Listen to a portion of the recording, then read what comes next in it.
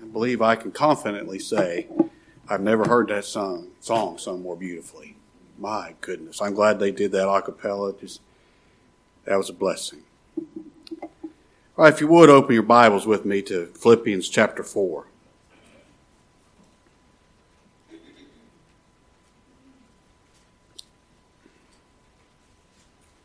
Philippians 4. We'll begin our reading in verse 11. Not that I speak in respect of want, for I have learned, in whatsoever state I am, therewith to be content. I both know how to be abased, and I know how to abound. Everywhere and in all things I am instructed, both to be full and to be hungry, both to abound and to suffer need. My title this morning is Contentment. Contentment. And my subject is a difficult one, because contentment is very, very elusive to most people. Even believers. But I have 3 points from the Word of God that will teach us about true contentment. And I pray that it will enable all of us to be more content, to be able to find true contentment in whatever state our God has been pleased to put us in. I believe all my points are questions, and the first one is this. What is contentment? What is contentment? Well, the word contentment that Paul uses here means to have sufficient for oneself. Just have everything that you need. And it also means independent of external circumstances. Now, the reason that contentment is so elusive to us is we understand the first part of that definition, don't we? I can understand being content if I have sufficient. If everything I want, everything I need, I can understand contentment. But by nature, we don't understand the second part of that definition, that contentment, true contentment, is independent of external circumstances. See, the key to this thing of contentment is the second part of that definition. It's having my contentment be independent of external circumstances in the flesh. Now that definition tells me that having contentment, true contentment, is not having all that we want of this earth's goods. It's not having everything that I want for my body. True contentment, if it's independent of external things, can't be based upon external things, can it?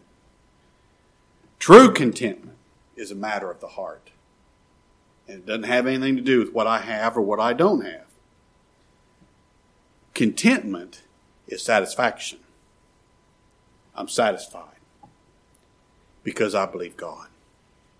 I have contentment because I trust Him.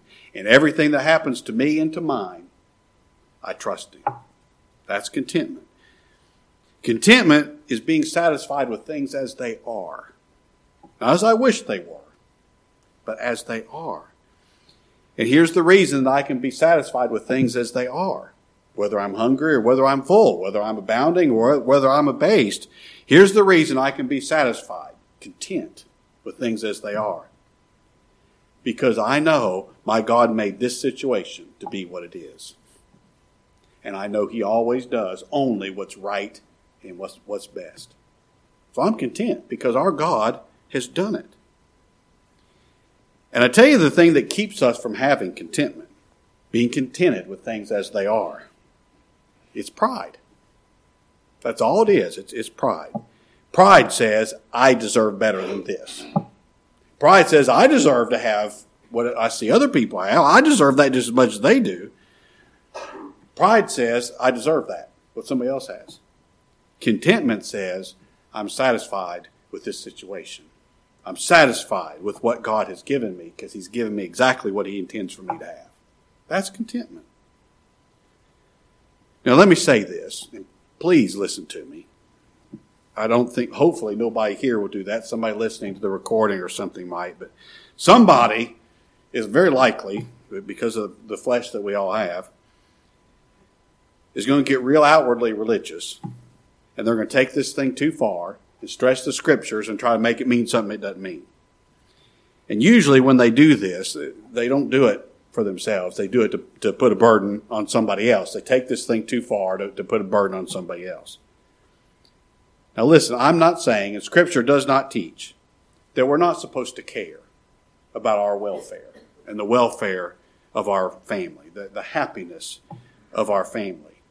You know, you parents, it's your job to be concerned about the welfare of your children, the welfare of your family. That's your job. God's given you that responsibility. Now, if somebody's hungry, don't say, oh, well, God intends for them to be hungry, so I'm not going to do anything about it. No, you have to eat. Then I'll tell you what to do. Go out and work. Work hard. Buy you some good food and enjoy the fruits of your labor. Don't blame it on God, you know. If you're homeless, don't say, well, you know, God intends me to be homeless, so I'll just sit here, you know, in this under the bridge somewhere, you know. No, you need a roof over your head. Now go work and as much as you can, buy something as sturdy and nice and as comfortable as you can. A place to live and stay out of the weather. Here, aren't you glad you're not homeless today? The snow blowing, it's so cold. You know, nobody's saying you have to be content with that now. If you have a bad boss, you know, you spend 9-10 hours a day at work and that boss makes you utterly miserable every second of every day. If you work for Ebenezer Scrooge, don't say, well, you know, God intends for him to be miserable, so I'm just going to, you know, sit here and relish in my misery. No, go out there and look for a new job. You know, go out there. What's the one of those job websites? Sign up on one of them things. See if you can get you a new job. And if somebody offers it to you, take it. As long as it doesn't stop you from worshiping God. As long as it doesn't take away your ability to meet together with God's people, you know, you take it. Faith in God, trusting God, does not make a believer fatalistic. Not in the least. Believers are to be hardworking, they're to be diligent, they're to be resourceful, they're to be dependable people. You know, being resourceful and finding a solution to the problem that you have, that's not questioning God. That's just not. Here's what the Scripture teaches in regards to all these matters, and it's about contentment. Number one, and most importantly, we're to pray about them, aren't we? Aren't we to pray about these earthly situations? Our Lord taught us to. Give us this day our daily bread. And I'm confident that doesn't just mean food we put in our mouth. It's what we need in this life. Our Lord taught us, give us this day our daily bread. And then go work to earn it. Go get a job and work to earn it. Paul said if a man won't work, neither should he eat. Isn't that right? So we pray. We pray and ask the Lord, give us what we need. Go work for what you need. And then trust the Lord to provide what's best. See that? Ask the Lord. Pray. Ask Him for what you need. He said, pray about all things. Ask me, because I'm your Father. What child is afraid to go talk to their father? Talk to him. And work hard, you know, to make a living in this world and trust the Lord to provide what's best and right for you. See, we are to have some care about our welfare, aren't we? We're to take care of our families. We're to take care of our animals. We're to take care of our jobs. We're to take care of our reputation in the community. We're to have some concern about those things. But this is what Scripture teaches. Don't have excessive care about those things. Don't have excessive worry about those things. See, if I'm really trusting the Lord to provide what's best, I'm not going to have excessive care, am I? If I truly trust the Lord, I know that I'm just not going to have excessive care about the things of this life, because I know there's something more important. Knowing Him, trusting Him, worshiping Him, that's more important. Now, nobody's saying the things of this life are not important. Now, how you provide for your family and how you work your job and that's important. But the things of Christ are more important. See, that's what Scripture teaches. Give each of these things the attention that they deserve in their place. That's why our Lord told us, seek ye first the kingdom of God and His righteousness. That's what you seek first. All these other things will be added to you. And that will keep us from excessive worry. That's contentment. All right, here's my second question. Why should a believer be content? Every believer ought to be content. Why should a believer be content? Well, I have a lot of reasons for this. I didn't number them, but there's a lot. First of all, I should be content because it's dangerous to be discontented. It's dangerous to be discontented. It's dangerous to be the person who can never be satisfied.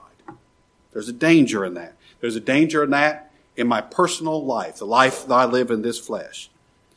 If I'm always complaining about what I don't have, I'm very likely to miss out on the blessing of what I do have. If I'm complaining about what God hasn't given me, I'm very likely to miss out on the blessing of what God has given me. And boy, He's given, hasn't He? Hadn't He given hand over fist? Now, if you're unhappy in a situation, I don't blame you at all for seeking to change it. That's what you ought to do. There's nothing wrong with that. But if you do that, and the Lord just closes every door, there's just no way out. He just shows you. He's not going to allow this situation to be changed. At least right now He's not. Then don't complain about it. Because remember, this is what the Lord should. If He closes every door, there's just no way out. A believer is to be resourceful, but boy, the Lord's just not providing a way out. Then the Lord's made it clear this is the Lord's will in this situation for me. And since He does what's right and what's best, I'll be contented in it. Because contentment is independent of external things, right? Contentment for the believer comes with a satisfaction in the will of our God and a humble submission to it. That's contentment in the heart. And not having that takes away enjoyment from my natural life. It makes it more difficult. It makes it less enjoyable. But boy, discontentment can do the very same thing. It can cause the very same damage to my spiritual life. If you and I here are not satisfied with the ministry that God has given us here, He's been pleased to give us this ministry. He hasn't been pleased to give us one of the great ministries of the past. There's thousands of people there and all those things. But He's been pleased to give us this ministry. And we're just not happy with it. We can't be contented with it. I tell you what we'll do. We'll be very prone to compromise. We'll be very prone to compromise the gospel. I'm not satisfied with the number of people who attend, so I'm going to compromise the gospel so I'll attract more people. I'm going to find a way to make this thing more palatable to the flesh so we'll get more people here. So I'm just not satisfied. Can't be content with it. There's two big problems in that. Number one is this. If we compromise the gospel, we compromise the truth in order to get something externally, we've dishonored our God. We've dishonored our Savior. And we've harmed the souls of men. We've harmed their souls by not telling them the truth. And our second problem we get by compromising the gospel is this. Say you do compromise. Say you take the edge off of it. Say you do things that attract more people. You know who you're going to attract? Goats. That's exactly who you're going to attract. It's not going to attract sheep. Sheep are drawn to the truth. Sheep are drawn to Christ. Sheep are fed on Christ. But if we compromise the gospel, all we're going to get is goats. And nobody in their right mind wants to be a goat herder. Our dissatisfaction has harmed the church body, hasn't it? Say somebody's not contented with the building. It's not fancy enough. It's not in a big enough place. It's not impressive enough. Doesn't have columns. Doesn't have all the. Well, you know what we're going to end up doing? We're going to end up garnishing the building and not garnishing men's souls with Christ by preaching Christ to them. If somebody's discontented with their role in the ministry, you know what they're going to do? They're going to tear it apart. They're going to tear it apart and scramble over everybody that they can to get the place that they want, to get the recognition that they want, instead of being submissive to God's will and doing what I can do for the ministry. Instead of being submissive to God's will and doing what God's given me to do, I'm going to do everything I can, do what I want to do. I'm telling you, it's going to tear up the ministry, tear up the congregation, and we do that, we've harmed the ability of people to come together and worship in peace and harmony. Second, I should be content. It's dangerous to be discontented. But secondly, I should be content because you know what? God's given me everything I need. He has given me everything, both physically and spiritually. I don't think there's a person here that could disagree with that statement. God's given me everything I need. And I should be content, physically speaking, in whatsoever state I am, because I'm telling you this, whatever it is I have, Eric, is a whole lot more than I deserve. I thank God He hadn't given me what I deserve. I don't deserve the least of God's mercies. Yet I can say with David, my cup runneth over. I should be content with the mercy that God, He's made my cup run over with the riches of His mercy, the riches of His grace. Solomon and all of his riches would be jealous of the life many of us live. Joyce Brown pointed out this.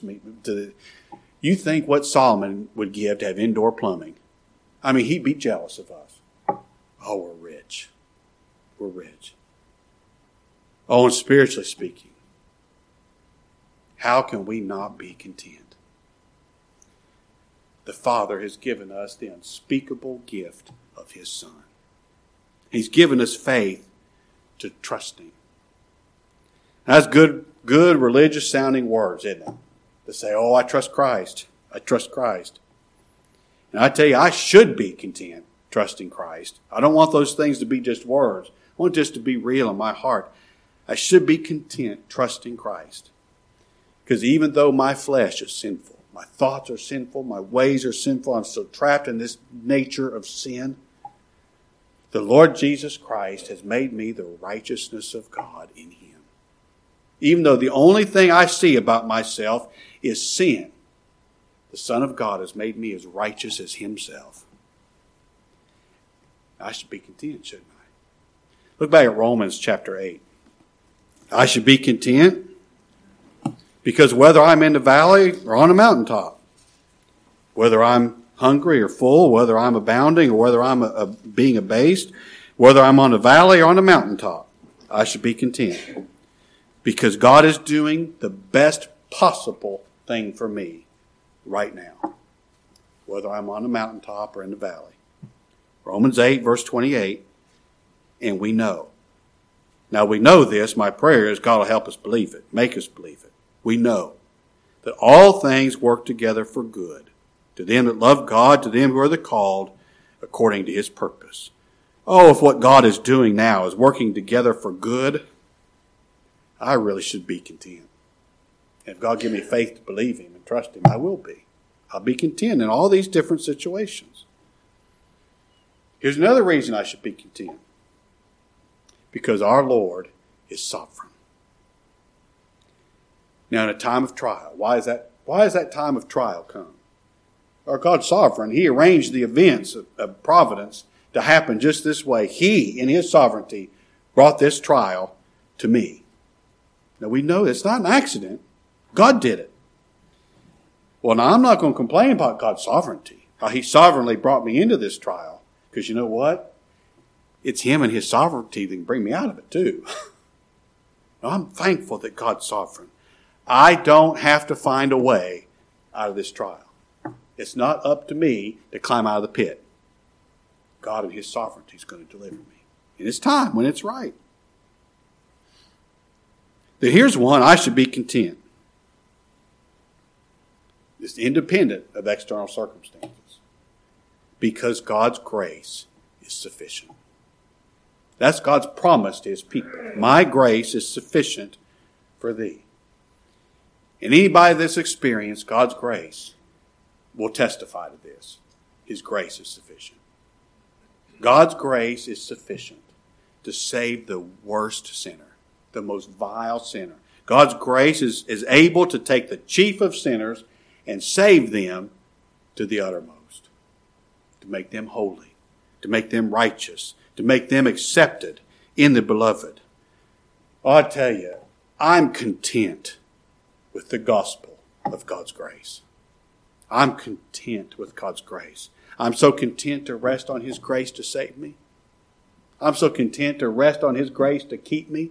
I'm so content to rest on His grace to one day present me faultless in the presence of God Almighty. I'm content with His grace, aren't you?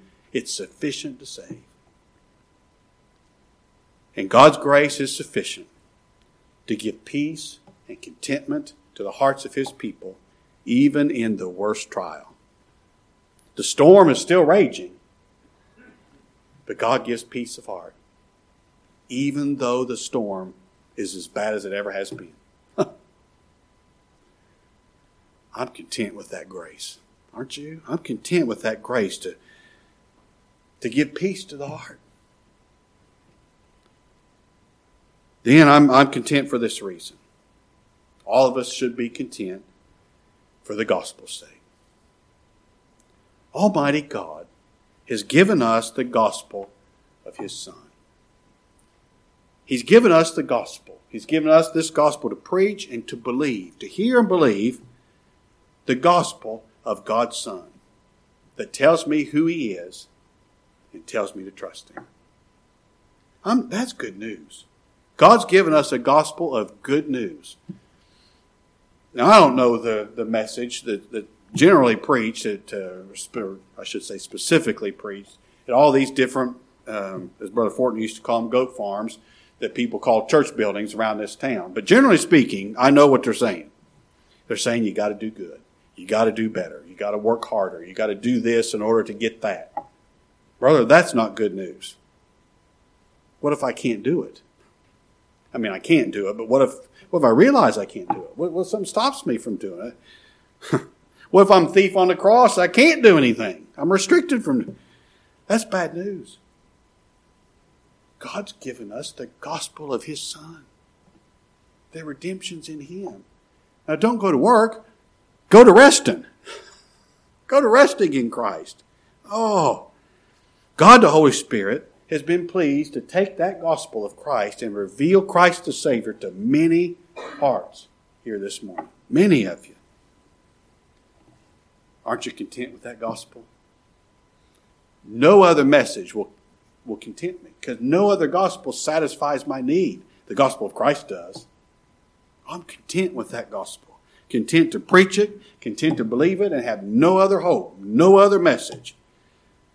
See, by this gospel, the Spirit enables me by faith to see the Lord Jesus Christ. And when I see Him, I see. I understand how God saves sinners. I understand how He cannot fail to save His people from their sins. I understand how He's going to keep all of His people. I understand how His people are going to be irresistibly drawn to Him. Just look at Him. Look at His beauty. Look at His righteousness. Look at His holiness. Look at His character, His compassion for sinners. How can you not come to Him? I'm content with this gospel, because by the preaching of this gospel, I have communion with Christ Himself. He said, where 2 or 3 are gathered together in my name, or just any small crowd is gathered together in my name, preaching Him, preaching salvation by Him, preaching His righteousness and His alone. He said, there am I in the midst of them. Oh, I like communion with y'all, fellowship with y'all. Oh, but what draws me here is communion with the Savior. He's here to comfort your heart, to speak to your heart, to draw your heart to Him. I'm telling you, now really, if I have the presence of Christ, how can I not be content? His presence is so glorious, it so overwhelms the rest of the situation. I don't care whether I'm abounding or whether I'm being abased. You can't see it because all you see is Christ. Does that make sense? Prisons would palaces prove.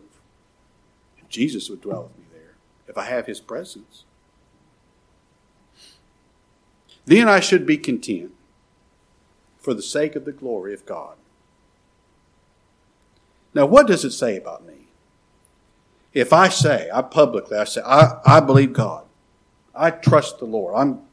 I trust the Lord. I know Him. I trust Him. He's revealed Himself to me. If I say that, and then I turn around, I say that here in this building. Oh, that's the gospel I believe. That's the gospel that saves me. That's the Lord who saved me. And then I leave here, and that's not my attitude anymore. Now, all I'm doing is complaining and griping about things that they're just not the way I want them to be.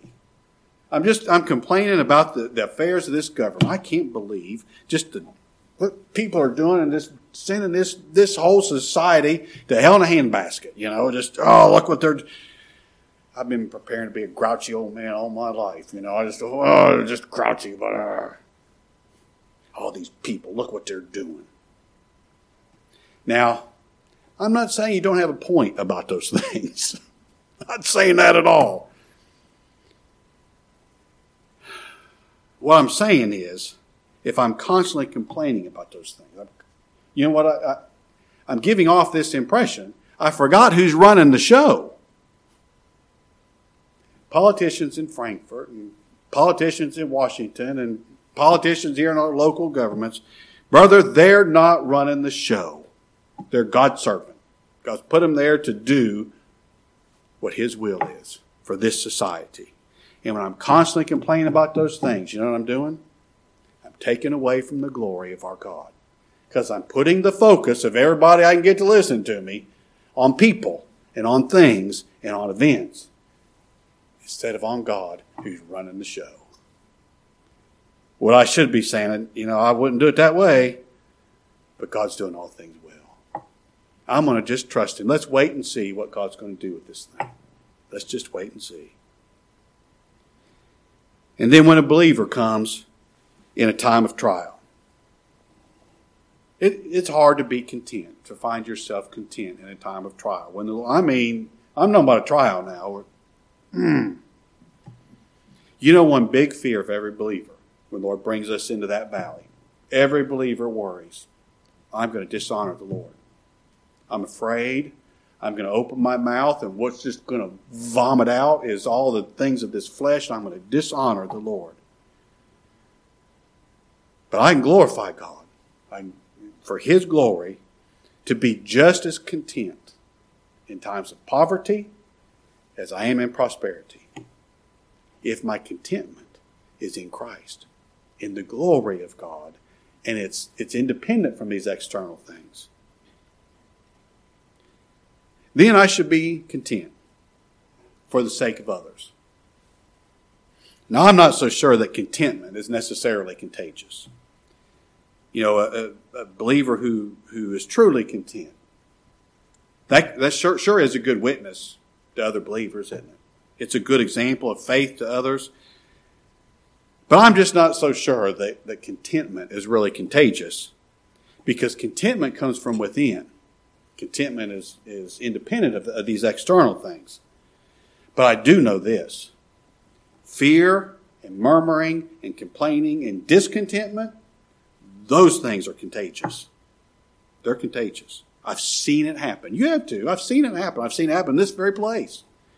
A group of people are together and they're talking. They're having a conversation, and the conversation's happy. The conversation's pleasant. And then somebody walks up and joins the conversation, and they start complaining. Well, all these stupid people are doing, and this one's doing that, and this one's doing that, and I don't like this, and I don't like that. And right quick, the entire conversation turns into a gripe session. I don't know that I've ever seen it happen in the reverse. I've seen it happen that way. And I would caution all of us on this. If you can't help people, at least don't hurt them with your discontentment. At least keep your mouth shut. If somebody is happy, at least keep your mouth shut. Let them be happy. It probably won't last long. Let them be happy while they can. Don't hurt them. These folks here, look around you. Do you love them?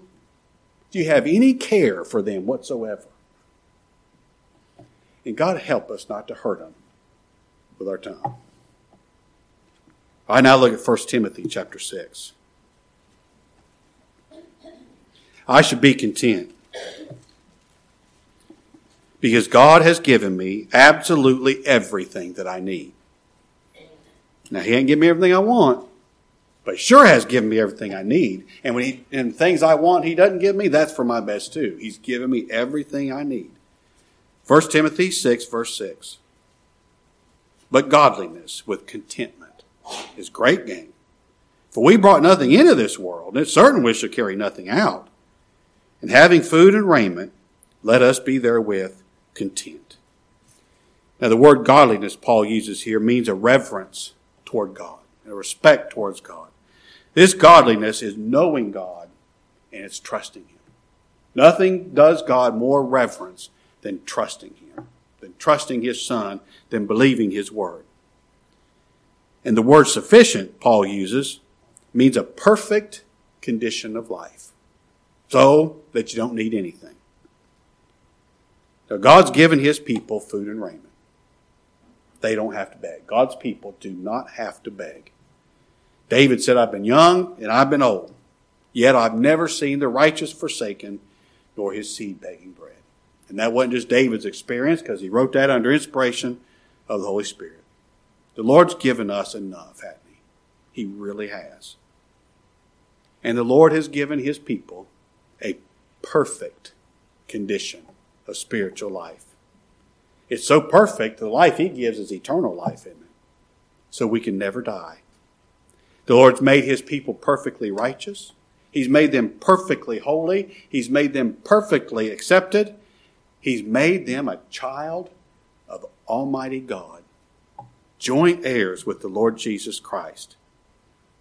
So that He's given you everything. In Christ, He's given you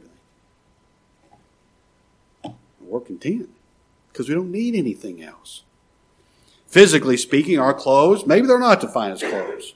But I can do without finer clothes. I mean, cheap clothes covers your nakedness as much as fine clothes do.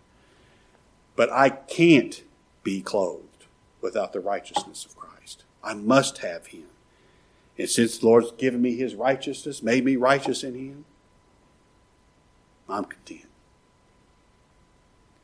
The Lord's given us shelter.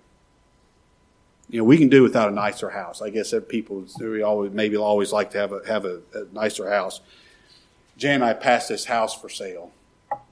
I mean, this thing's a monster. It's a mansion. I mean, I bet that thing's going for $2.53 million. But it's on a real busy road. I told Jan, I said, boy, I'd love to have that house. And she said, I know you would. I said, but I'm not going to buy it. She said, why not? I said, I don't like this road. That's the only thing stopping me from buying it, Well, you know what I can do without that $3 million house? I really can. Janet says she'd be real happy not to. She says, too much to clean, she said. I can do without a nicer house. I can't do being found outside of Christ. Being found without Him. I cannot. Oh, God's been pleased to put me in His Son. To hide in His Son. To dwell in His Son. Oh, I'm content. I'm content with that. We all have plenty to eat. It may not be the most expensive food that you can find, but it fills the belly. It fills my belly too much. I can do without more expensive food. I cannot do without feeding on Christ, the living bread. I must have Him. And I'm content. Aren't you? Feeding on Christ, I'm content. I don't need anything else for my spiritual, but it's perfect condition of my soul. I don't need anything else. To feed on Christ, I have His righteousness now. I don't have to wait for that in glory. I have His righteousness now. I'm justified now. I have forgiveness of sins now. Oh, I have His grace now. I'm content. I don't need anything else because Christ is my all. Now look at Hebrews chapter 13. Here's the primary reason I should be content. It's the promise of God.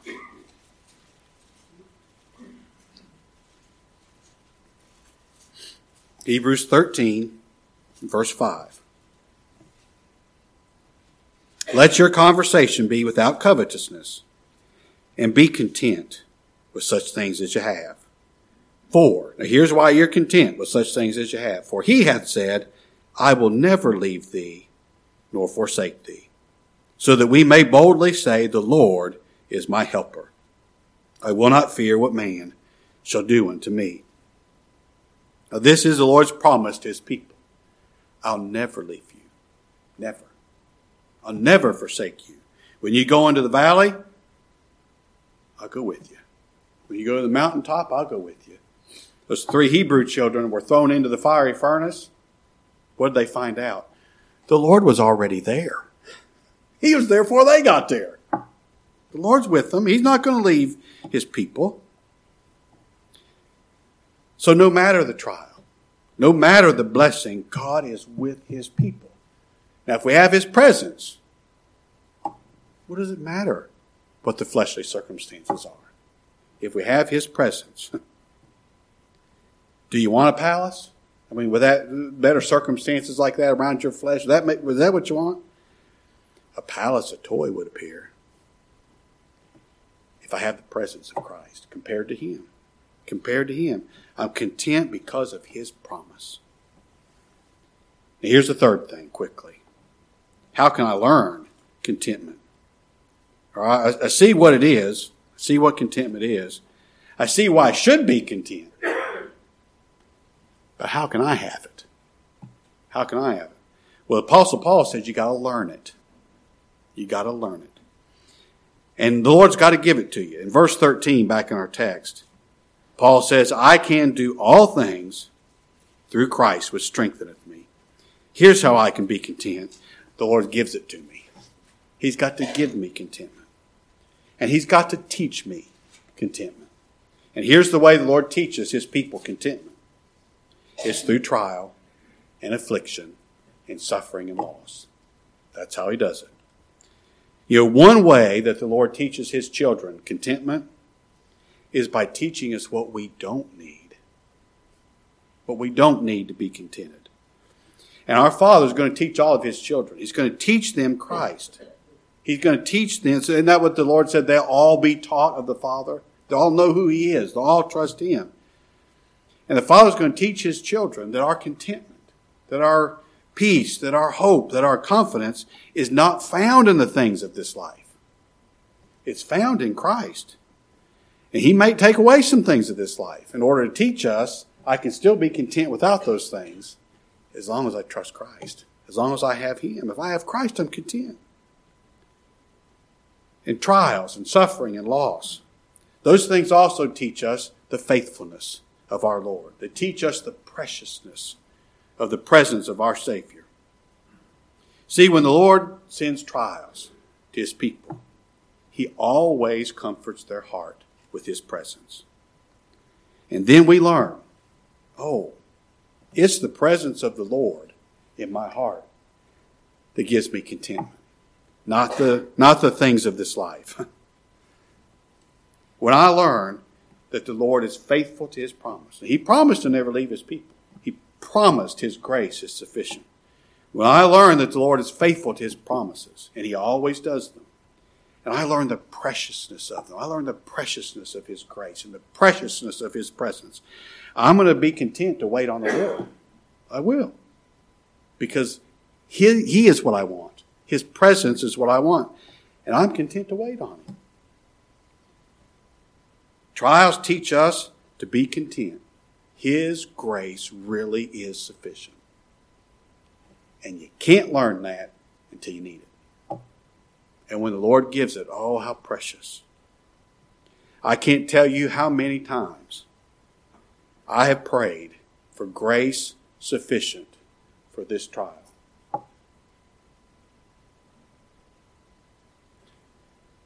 Many times. And Aaron almost immediately, he gave some. He didn't take the trial away now. But he gave something that made it easier to bear. That teaches contentment, doesn't it? I can be content waiting on God's grace. I can be content waiting on his presence. Because I don't need anything else but him. I hope that'll help you. I know contentment is a very difficult thing. But if we seek it in Christ, if we seek it in his grace and his presence and knowing him, we'll find it. We really will. Let's bow together. Our Father, we thank you for this time together. How we thank you that you have taught your children that contentment True contentment of heart is possible to have, even in this world of sin and this body of sin, that you give it to your people. How we thank you that you didn't make it a difficult thing to find, but that it is all in Christ our Savior. Father, I pray you take your word as it's been preached, that you cause it to be beneficial to your people by taking this message and causing it to glorify Christ our Savior, causing us to have that benefit of looking to Christ, trusting in Him, relying in Him, and Him alone, and in trusting Him to find true contentment as we go on through this journey here below. Father, it's in Christ's sake, for His glory and for the good of your people, we pray. Amen. All right, Sean.